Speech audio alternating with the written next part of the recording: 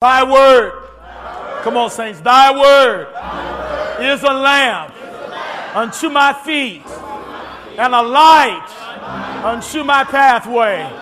The word of God. Come on, this is our last time together. The word of God is my textbook.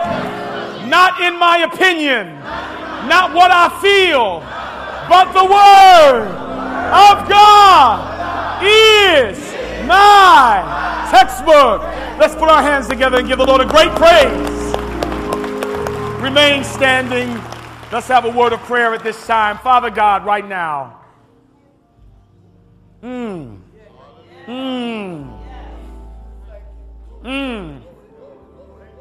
I go back to the song that we've been singing all week. What a mighty God we serve.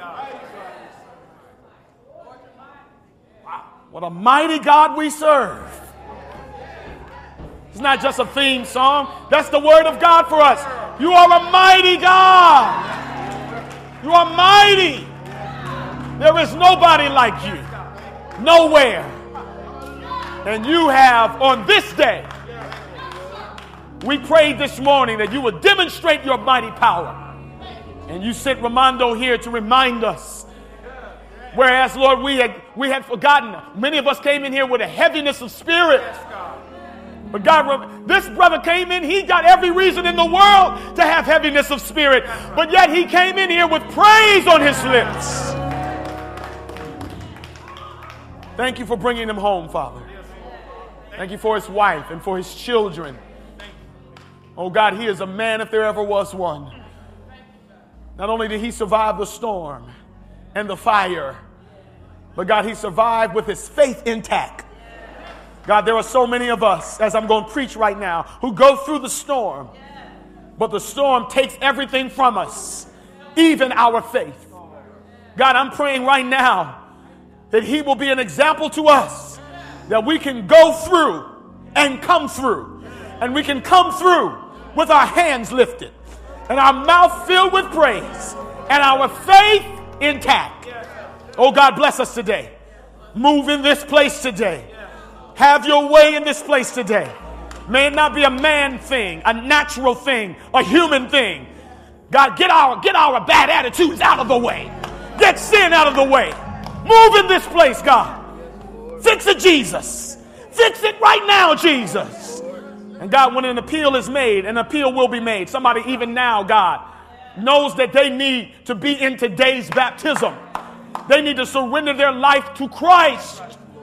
God, I'm praying they need to join this church. I'm praying right now that you begin to move upon their heart so that when the call is made, that men, women, boys, and girls will come declaring, what must I do to be saved?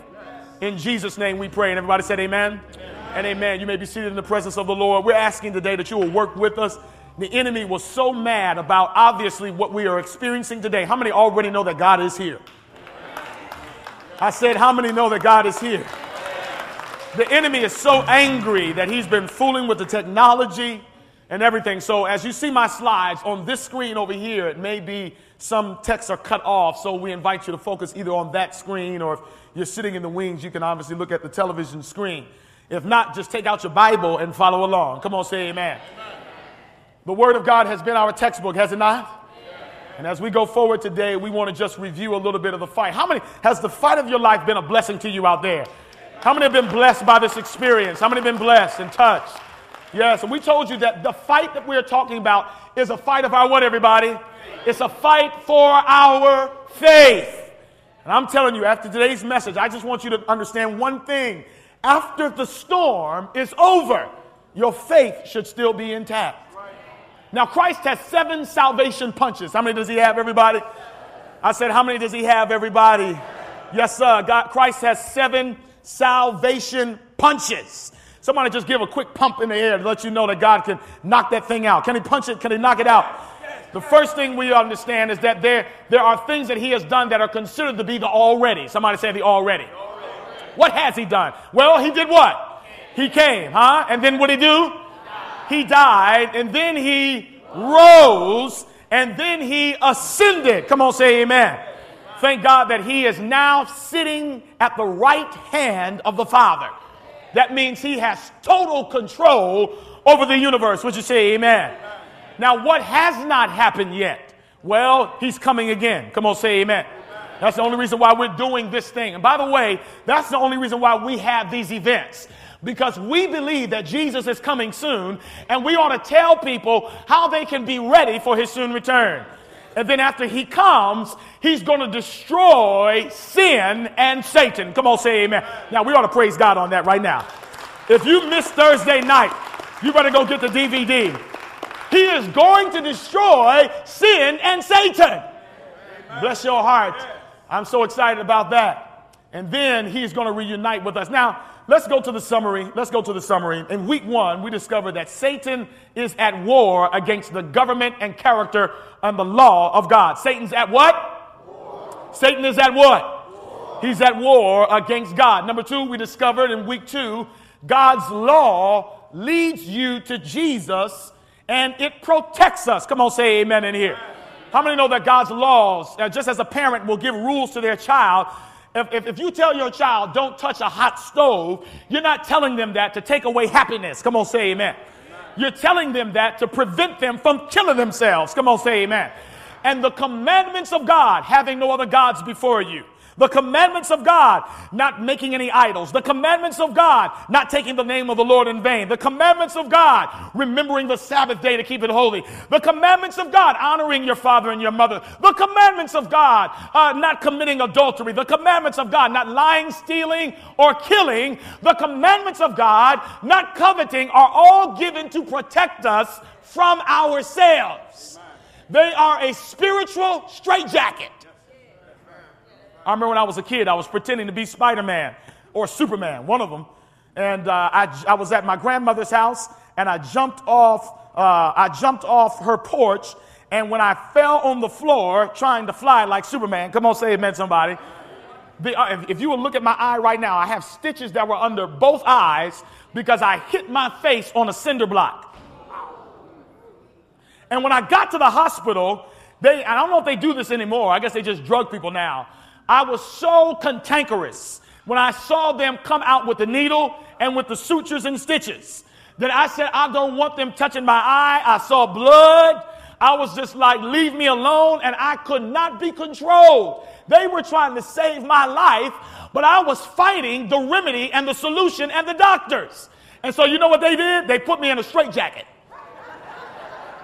Anybody remember those? Do they still use those? They put me in a straitjacket to hold me down so they can perform surgery on me. That's what God's law is.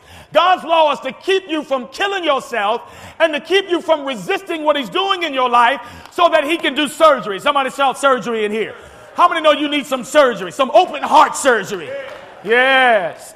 And then number 3, this week we discovered that Satan has a last move and that God has a last move. Now, one of the exciting things that we're discovering is that, let me just talk to you. If God is for you, how can you be lost? You got God the Father, God the Son, God the Holy Spirit. You got angels. I mean, you have his word.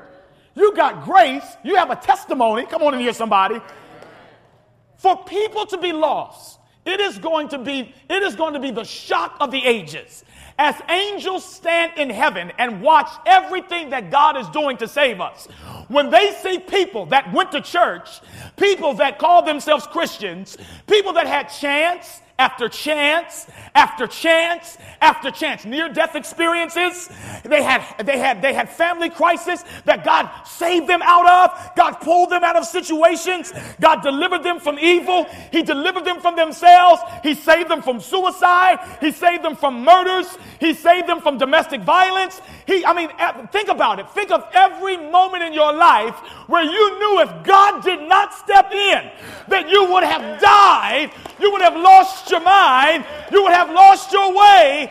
And the angels are watching this, and they see every moment that God has been there, every step that he has watched over us, even when we didn't have sense. Come on in here, somebody.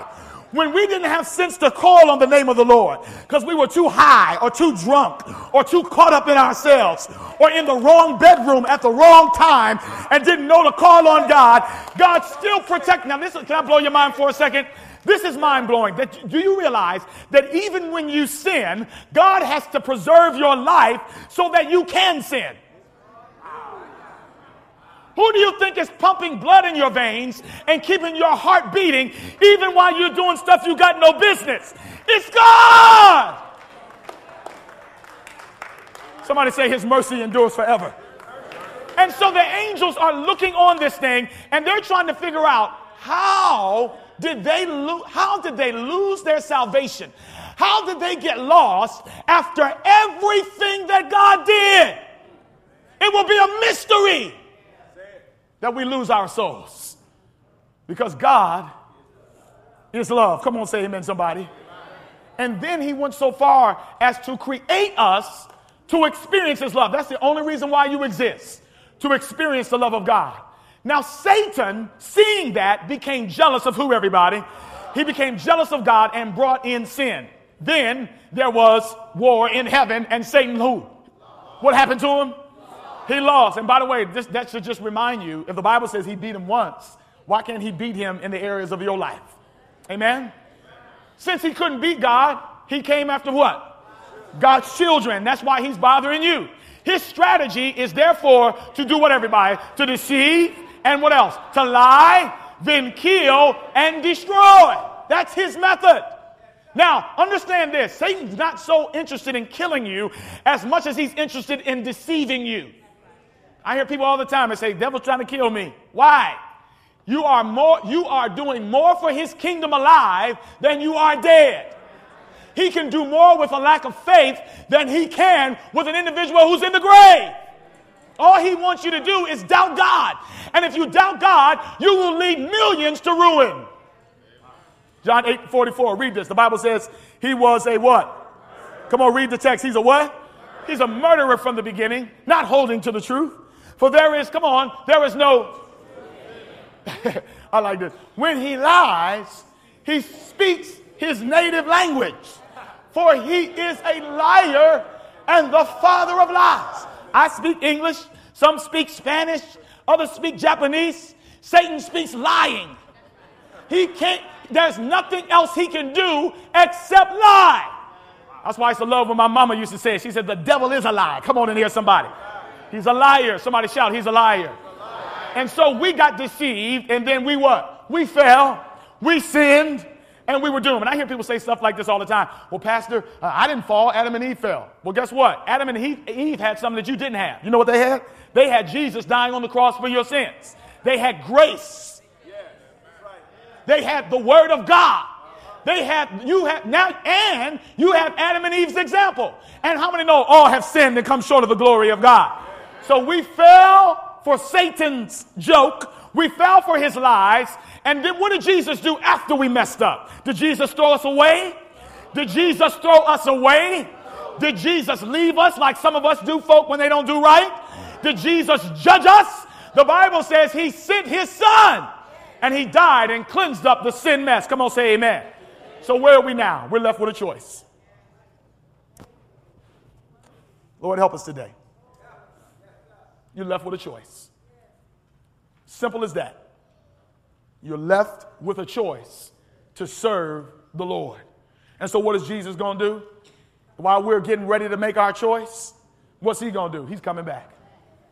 And he's coming back to get us. He's not going to leave us down here in this mess. Now, one of the questions we asked the other day is, and I just have a short passage that I want to lean on today, and then I'm going to begin to call people to salvation. If Satan knows he's lost, then why won't he give up? Come on, say amen, somebody. Man, we were playing a basketball game the other day, and we were so behind in points that the referees just called the game. And listen, how many know they didn't need to call the game because we had given up too? Come on, say amen, somebody. Sometimes when you done lost something, you just like, ain't no need to keep fighting. Come on, say amen. But Satan does not really feel like it's over. He does not feel like he knows the Bible, but he is so deceived in his thinking that he does not realize that he has really lost. He's actually coming back to do more. Now watch this. Let me blow your mind. Satan's final move. Are you ready for this? I'm going to tell you what he's really up to. Why is he trying to get people to not accept Christ? Why is he stealing faith? Because he has one last agenda. He's trying to gather up as many soldiers as possible for after the second resurrection. I don't have the time to teach you that right now, but I'm just going to show you what the scripture says. Notice the Bible says in Revelation 20, read this with me, everybody. When 1,000 years are over, Satan will be released from his prison. Now, have you ever read that before? Did you hear that? For 1,000 years after Jesus comes, for 1,000 years, God is going to bind Satan to this earth by himself. And then the word of God says, after the 1,000 years are over, while we're in heaven with the Father, while we're in heaven with the Son and the Holy Spirit, that Jesus is going to allow Satan to be loosed for a period of time. And the Bible says, verse 8, and will go out to deceive the nations in the four corners of the earth, Gog and Magog. And this is his plan. Let me tell you, this is what Satan is trying to do. And I'm going to tell you how to beat it. The Bible says, and to gather them for, let me move this slide, for what? There is one more battle that Satan is trying to get ready for. And that's what the fight of your life is all about. Now, let me explain this to you. Watch this now. The Bible says in verse 9, they marched across, that Satan and all the wicked that do not receive salvation. The Bible says they marched across the breadth of the earth and surrounded the camp of God's people and the city he loves. They surround heaven. I don't know how they do it. The Bible says, but fire came down from heaven and devoured them, and the devil who deceived them was thrown into the lake of burning sulfur. Somebody, that's your shouting cue right there. Where the beast and the false prophet have been thrown, the Bible says they will be tormented day and night forever and forever. So let me tell you this right now. Let me just explain something before I get in this word, because you cannot receive it if you don't understand this. Satan wants you to get so familiar with listening to him. Stay right here. Stay right here. Now, watch me now. Satan does not always come and say, kill somebody. Satan is not just coming to you saying, kill yourself. Satan's not just saying, go use drugs. Satan's not just saying, prostitute yourself. You know what Satan is saying to us? He's saying, don't trust God. Don't obey. Compromise. Don't go to church. Don't commit to the Lord. You're not ready yet to come to Christ. This is what he tells you. Get yourself together first before you come to God. And you know what he's doing? He's trying to get you. Watch this now. He's trying to stay here, everybody. Everybody, stay here. He's trying to get you comfortable with listening to him and obeying him so that when this time comes and he asks you, let's go kill Jesus, you're going to go with him. And this is the reason why we are declaring to you, you have your only safety against rebuking the words of Satan. And let me tell you this right now. You know, we watch these things on television and we'll see like an angel on one side. Have y'all seen that before? And we'll see like a demon on the other side, and the demon is telling us to do bad, and the angel's telling us to do good. Listen, Satan ain't that. He is not that obvious. You know what voice Satan talks to you in? Your voice. So you think that you are rationalizing, you think you are making the decision, you think that you are working it out in your mind, but really it's the enemy talking in your voice.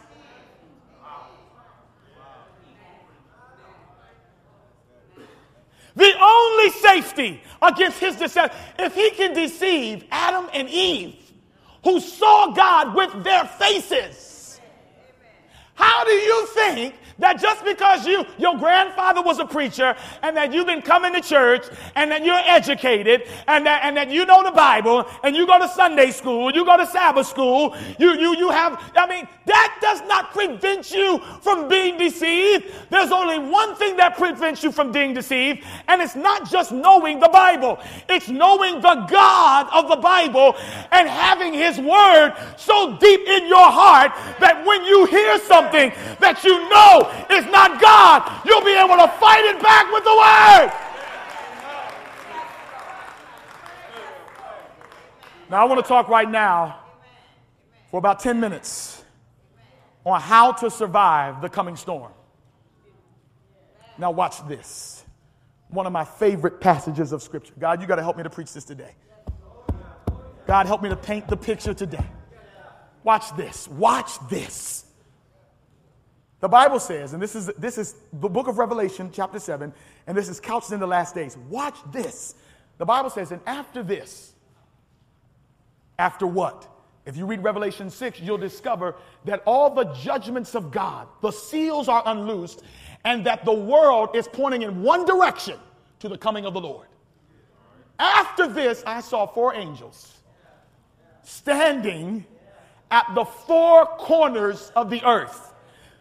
Is there really 4 angels? No. This is symbolic to suggest of the 4 winds, north, south, east, and west. In other words, what God is saying is he has stationed around the world. Watch this, y'all. Angels. Are you with me now? There are angels. How many know I'm telling the truth? There are angels that protect us that are all around the world. Watch this. And what are they doing? The Bible says they are holding back the 4 winds of the earth to prevent any wind from blowing on the land or on the sea or any tree. Let me explain that. So the Bible teaches us that there are angels, you better get this, that are literally holding back. One writer says that their hands are trembling as they are doing everything they can to push back the winds. They are, with supernatural strength, they are pushing back the winds from destroying the earth. What is winds in the Bible? The winds refers to the wrath of God. It refers to the judgment and the destruction of the world. So what are we saying? God has stationed, are you with me today? God has stationed angels to hold back the winds of God's wrath and his destruction. In other words, you haven't seen evil yet. You think this world is bad now? And it's getting worse. Come on, say amen in here. You can't even walk around here as a black young man without getting your brains blown out. Come on, talk to me in here. You can't even say something. You can't even tell somebody you cut me off without them getting out of their car in road rage and blowing your brains out. You can't even trust your children to be with certain family members because you don't know what they're going to do to them. This world is wicked. You can't even trust to put your money in a pension plan because somebody named Madoff might make off with all your earnings. The world is wicked. But check this out. Even as wicked as it is, the Bible says that the wickedness we are seeing is drenched in mercy because there are angels at the 4 corners who are steadily pushing back more wickedness, more judgment. And notice the wrath of God simply is the consequences. Somebody say consequences. It is the consequences of our sins. Somebody asked the question, we reap what we sow, Pastor? Yes. God is not angry at us and saying, destroy them. See, what simply is happening is it's cause and effect. If you invest in evil, more evil will come. And so what God is doing is, thank you, Jesus. God says, I'm going to assign some angels to stand at the 4 corners of the earth and hold back the results of their choices. I'm going to hold it back. And the Bible says that with supernatural strength, the winds want to be let go. They want to be loosened. But angels, hallelujah, are standing there bracing the wind, holding it back. You know why you're still alive? Because he's holding it back. You know why he made it? Because there was a demon in that house while he burned, and the demon tried to kill him. But the angel of the Lord held it back. Every day in our lives, come on, testify in here. We cannot see the things that the enemy is trying to do with our physical eyes. And that's why night after night, I've been pleading for you to accept Christ. I've been pleading for you to join the church. I've been pleading for you to turn it around because you can't see. You're blind. You don't know what's going on. But thank God that the angels of the Lord are holding back the winds.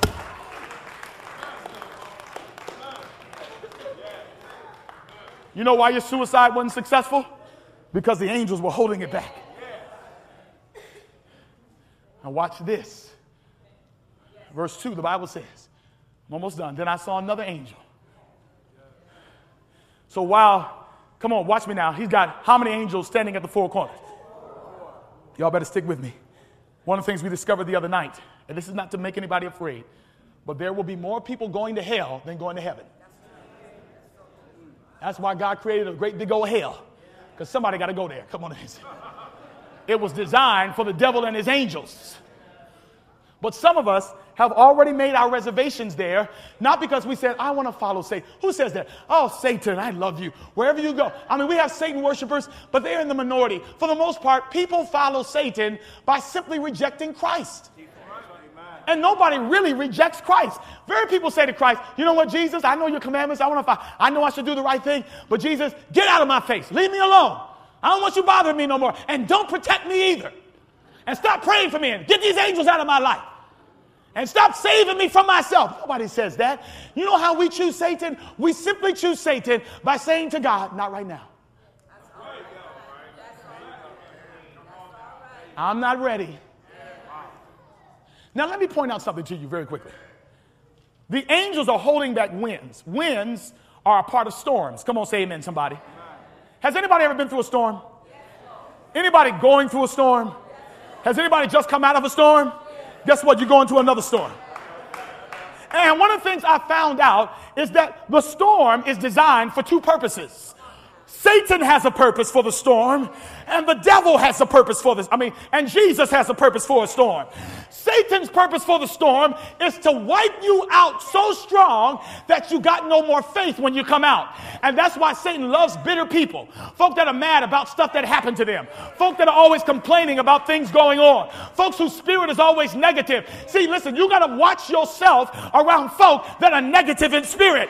Because negative folk, they not only take faith from themselves, they steal faith from you.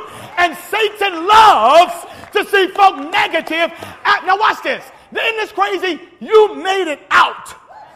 And you mad because you went through a storm.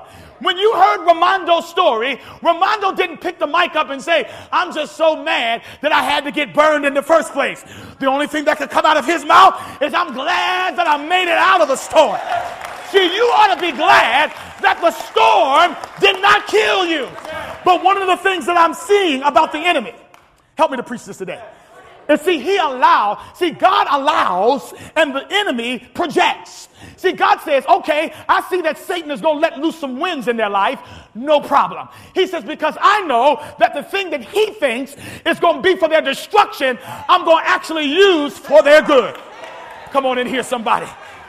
Whatever happened to you, I'm preaching to somebody today.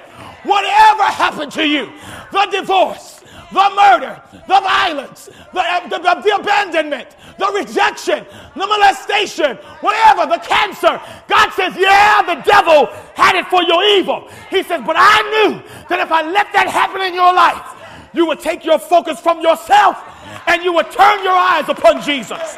Even though your daddy left you, that didn't happen to destroy you. That happened to save you. God says, I don't need you to have a daddy in your life, because I'll be your father.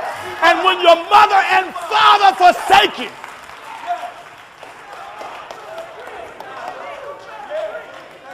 the storm, somebody say the storm, has two purposes.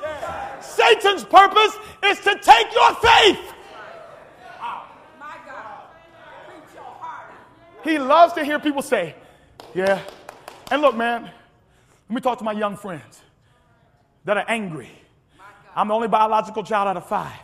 And all 4 of my brothers and sisters came out of very, very trying circumstances. 2 of my brothers, my brother and my sister, the youngest ones, when my parents adopted them, they're really my cousins, they came out of a home where their father forced them to sell drugs. Now, to get an 8 and a 9-year-old to sell drugs, he had to get them high on marijuana so that they would not run and not do what he asked them to do. And then when they got home, they had to get beaten and abused and molested by boyfriends and other folk in the house. Now the enemy wants you to say, how could God let that happen to you? How could God allow you to go through that? And what God is saying is, See, I got to let sin do its thing, because I want you to get to a point where you won't grow up and be like your daddy. I got to get you hating him so that you don't grow up and be like him. The other thing is, I want you to understand that Satan is not smarter than I am. And even though he allows and perpetuates stuff in your life, no matter how negative it is, I have found a way, thank you, Jesus, to turn this thing around for your good. And can I tell you, one of the things that he turns around for our good if you never go through anything, you'll never reach anybody, because most of the people on our planet are going through hell every day, and they don't need somebody to stand up and say, I've done it right my whole life. I've never made any mistakes. I came from a perfect family. What people want to hear is, yeah, my family was dysfunctional and jacked up. My mama was crazy and so was my daddy. My brothers and sisters forsook me. I almost tried to take my life. I messed up and made bad decisions. But I'm standing here today with my mind on Jesus. I still got my faith. I still got my hope. I'm still trusting in God. Ain't nobody want to hear from you church folk who act like you ain't never done nothing wrong. People want to hear from folk that have not always been right. But Jesus, come on somebody, turn it around for their good.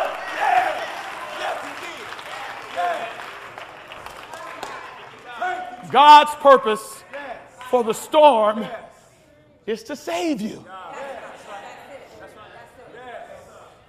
Like many of us are sitting down watching TV and we shaking our heads and we like, man, all this stuff going on, this Trayvon Martin thing, this ain't right, and this person getting killed ain't right, and Anthony Sowell ain't right, and all this stuff ain't right, and these people out here prostituting ain't right. And you know what God is doing? God is sending all these things your way for two purposes. Number one, to get your attention that he's coming soon, and number two, so that you might go out and help somebody. You can't help nobody coming to church once a week. What are you doing for God by showing up in a building for a couple of hours, shaking your head, clapping your hands, saying amen, and then going home and having absolutely no influence over people's lives, no testimony, no souls? You've not made a difference. The devil says, I like that one. Keep going to church. Keep getting your blessing and do nothing.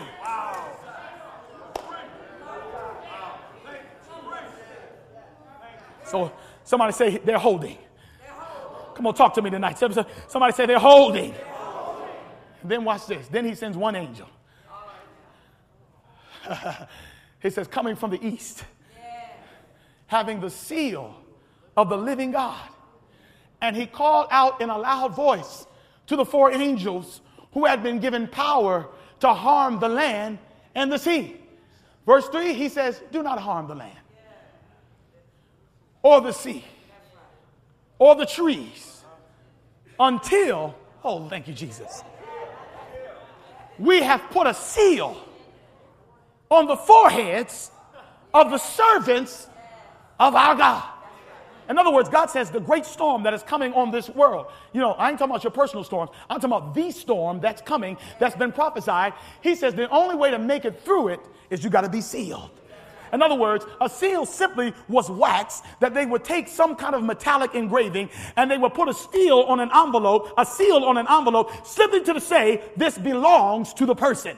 It was an impression. In other words, God is saying, I want to make an impression in your life so that when people see you, they will know that you're mine.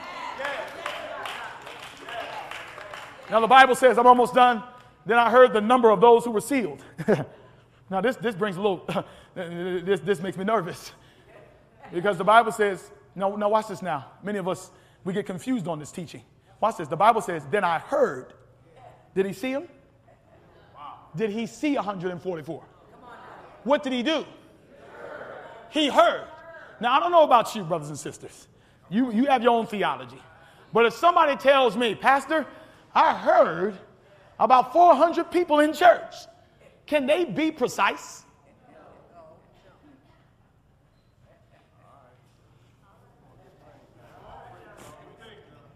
Okay, that's all right. You can have your 144. Go ahead. The Bible says he heard 144,000 from all the tribes of Israel. He heard it. And then after this, he looked.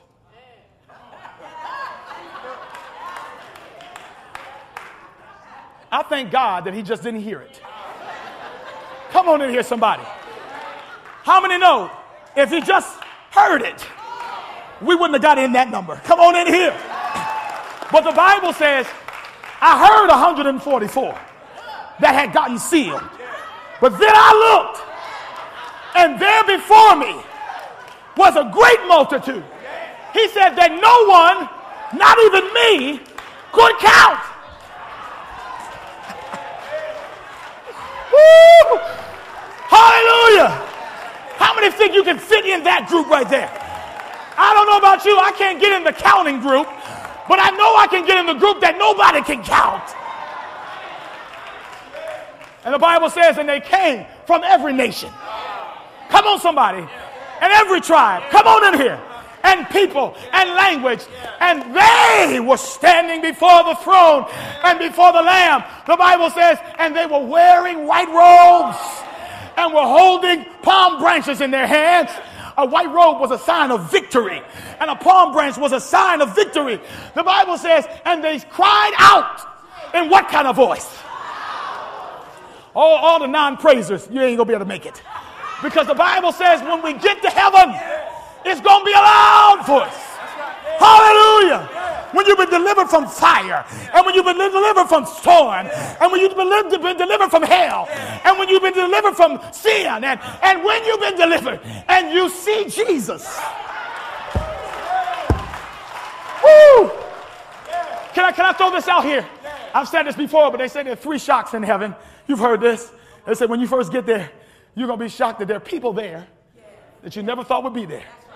Can you imagine that? Oh, I can't believe he made it. How did he get in here? This don't even sound right, right?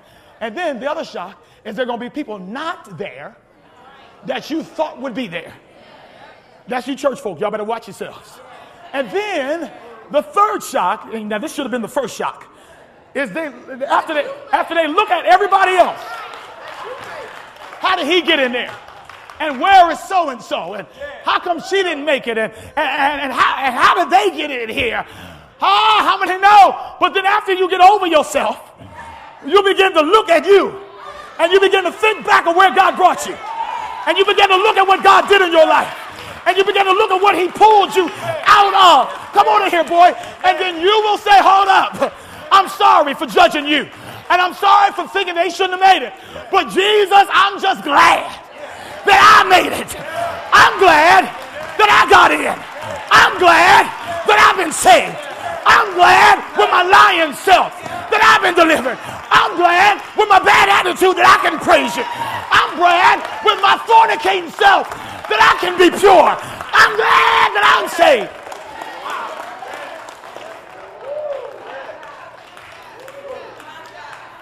And the Bible says, this is what they said.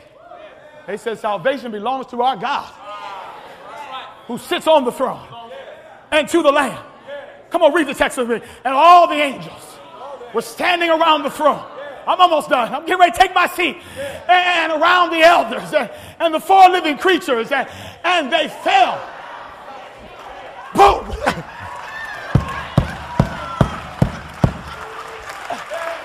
When you're standing, I'm supposed to go past this text, but I can't. When you get there and you see him, the Bible says you're going to fall. The Bible says every knee will bow. They fell down on their faces before the throne and worshiped God, saying amen. See, now you got to say, can you say amen? And then folks say amen. But how many know Jesus preaching the sermon that day? When Jesus preaches, he don't got to ask for no amen in heaven. What he going to have to do is tell folks, shut up for a minute. Let me finish. Because folk can't stop but praising. The Bible says amen. And glory and praise and wisdom and thanks and honor and power and strength be unto our God forever and ever and ever. Amen. Can I get an amen? Then one of the elders asked me, I'm almost done. He said, John, I know who the 4 beasts are, and I know who these other 23 elders are, and I see the Father, the Son, and the Holy Spirit has done his work. He said, but these in white robes, the folk dancing all around heaven, the folk that can't stop praising him. He says, and where did they come from? And watch this. He says, and I answered, I'm in here. Sir, you know. He said, these are they. Now, watch this. If this ring is the storm, what the Bible is saying is and this is why the pastor's been passionate about you giving your life to God. You know why? Because you are getting ready to face a storm. But because you in sin and you're rejecting God, you can't see it coming. What I'm trying to do is prepare you for the storm. And so watch this now. The Bible says they came out of something. Amen? They had to go through. You can't come out of something unless you go through it. Come on, somebody. Can I get somebody to talk back to me today? Punch him in his mouth. The Bible says that you cannot come out. And so when they go through the storm, they're getting beat. And they're getting knocked down, but they get up. Come on, say amen. And they get knocked down, but they rise again. And the fire cannot harm him because he gets up again. And it can't harm you because you keep getting up. And the Bible says as you keep falling and getting up and falling and getting up, before you know it, the storm is over. And then you realize, I came out of the storm. Now notice, the Bible says they came out of great tribulation. You know, the Greek word for great tribulation is mega pressure.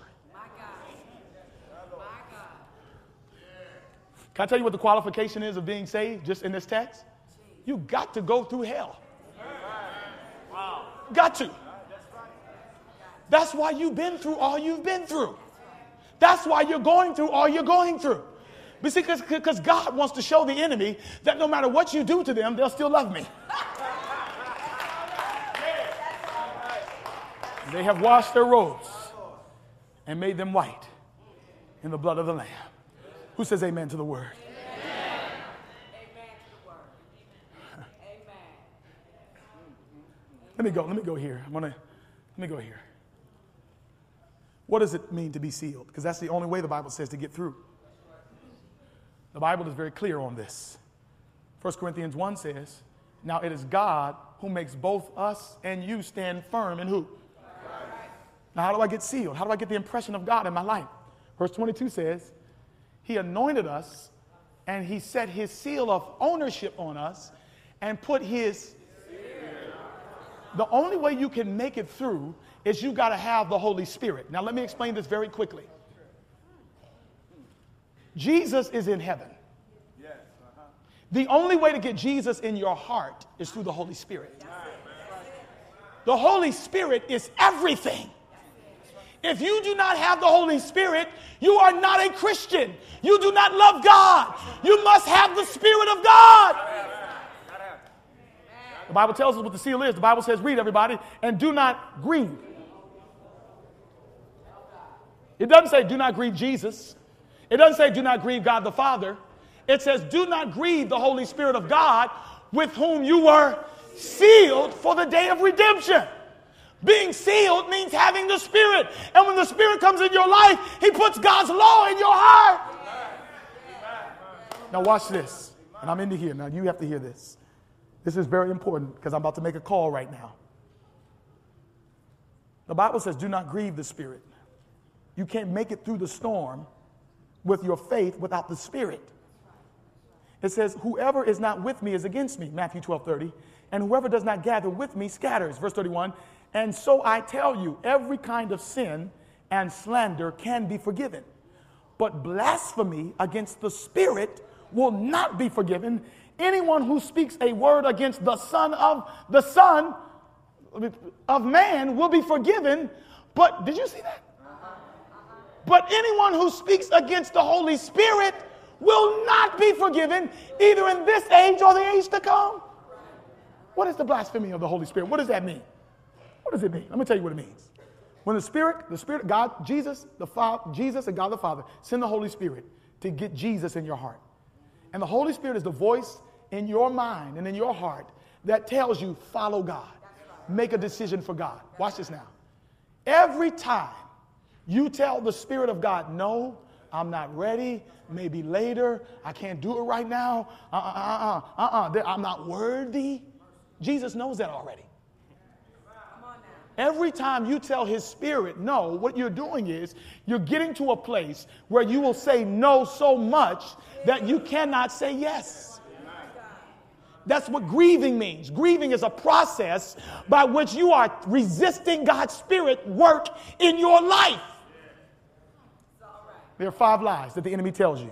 First, and these are the lies he tells you in conjunction with the Holy Spirit. First, he tells you God doesn't love you. If he loved you, he wouldn't allow you to go in the storm.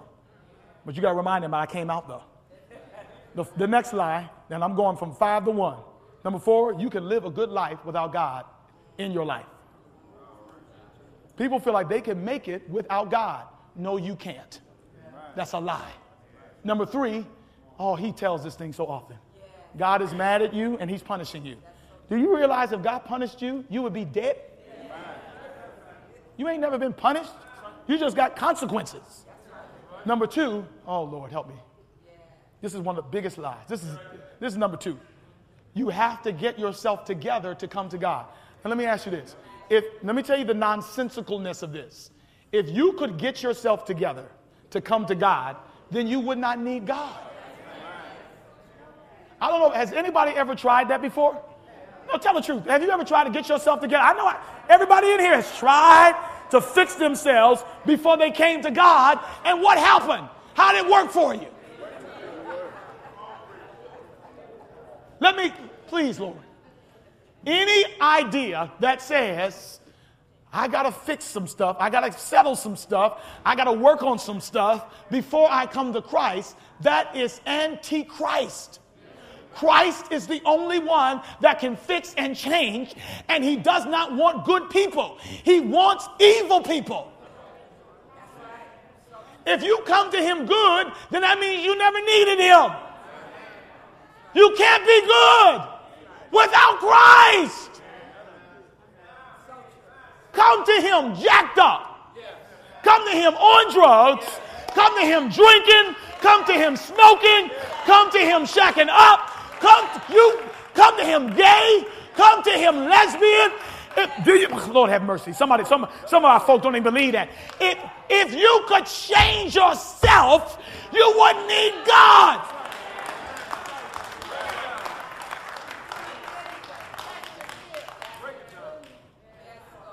And then the last lie he tells you is, you have time to get yourself together. He says, get yourself together. He said, but take your time.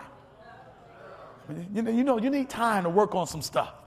I hear people say it all the time. Pastor, I'm not ready to give my life to the Lord. Why? I need to work on, I need some time to, what? What he's doing is getting you to stall so that you grieve the Spirit, so that the next time Christ comes into the Spirit to tell you to do the right thing and give your life to him, you will have said no to God so many times, you will be used to saying wait. What does Jesus say? Come on, Michelle. What does he say? He says, come to me.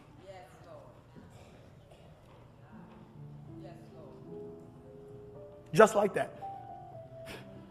On your knees, messed up, not knowing what tomorrow's going to look like. But Pastor, you don't know. I probably will smoke weed tomorrow.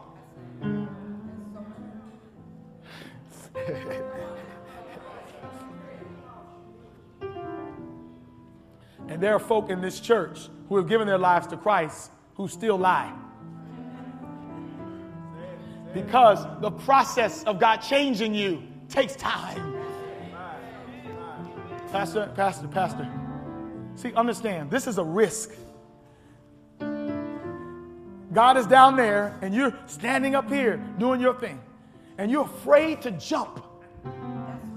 Because you feel so comfortable up here. You're like, I know this, but I don't know that. If I jump, I may hurt myself. No, you already hurt. If I jump, I may fall. No, you have already fallen. What I'm telling you is, oh, help me, I need praying folk. If you jump into the arms of Jesus, just as you are, I guarantee you there will be a change. So let's stop playing with it. Come and wait on the saints. I want my Bible workers, my past elders, come. They're coming. They're coming right now. Somebody today needs to jump into the arms of Jesus right now, before it's too late. And right now, it's amazing. Even after I preach what I preach, the enemy is saying, not right now. You're not ready. You got to get yourself together. Blah, blah, blah, blah, blah. He's a liar and he's the father of lies. For God to change you is a miracle. And the only way you can get a miracle is you have to take a step in faith. God is calling somebody today to take a step in faith. Let me give you a couple ways. We're having baptism right after this. And there are people in here right now who need to be in that baptism. Baptism is simply this. It's a sign saying that as a symbol, I bury my old life and I put it in God's hands. And I'm going to come up trusting him. My faith is weak. It's new. I'm not perfect. But I want to try God. I at least need to try him. Then some of you need to join this church by profession of faith, Christian experience, transfer of membership. Some of you just need to come to the Lord and say, I need to jump. I need to jump into the arms of Jesus. I'm in a mess. I'm going through a storm, and I don't have much faith left. Pastor, can you pray for me? Whoever you are, now is not the time to listen to the voice in your head.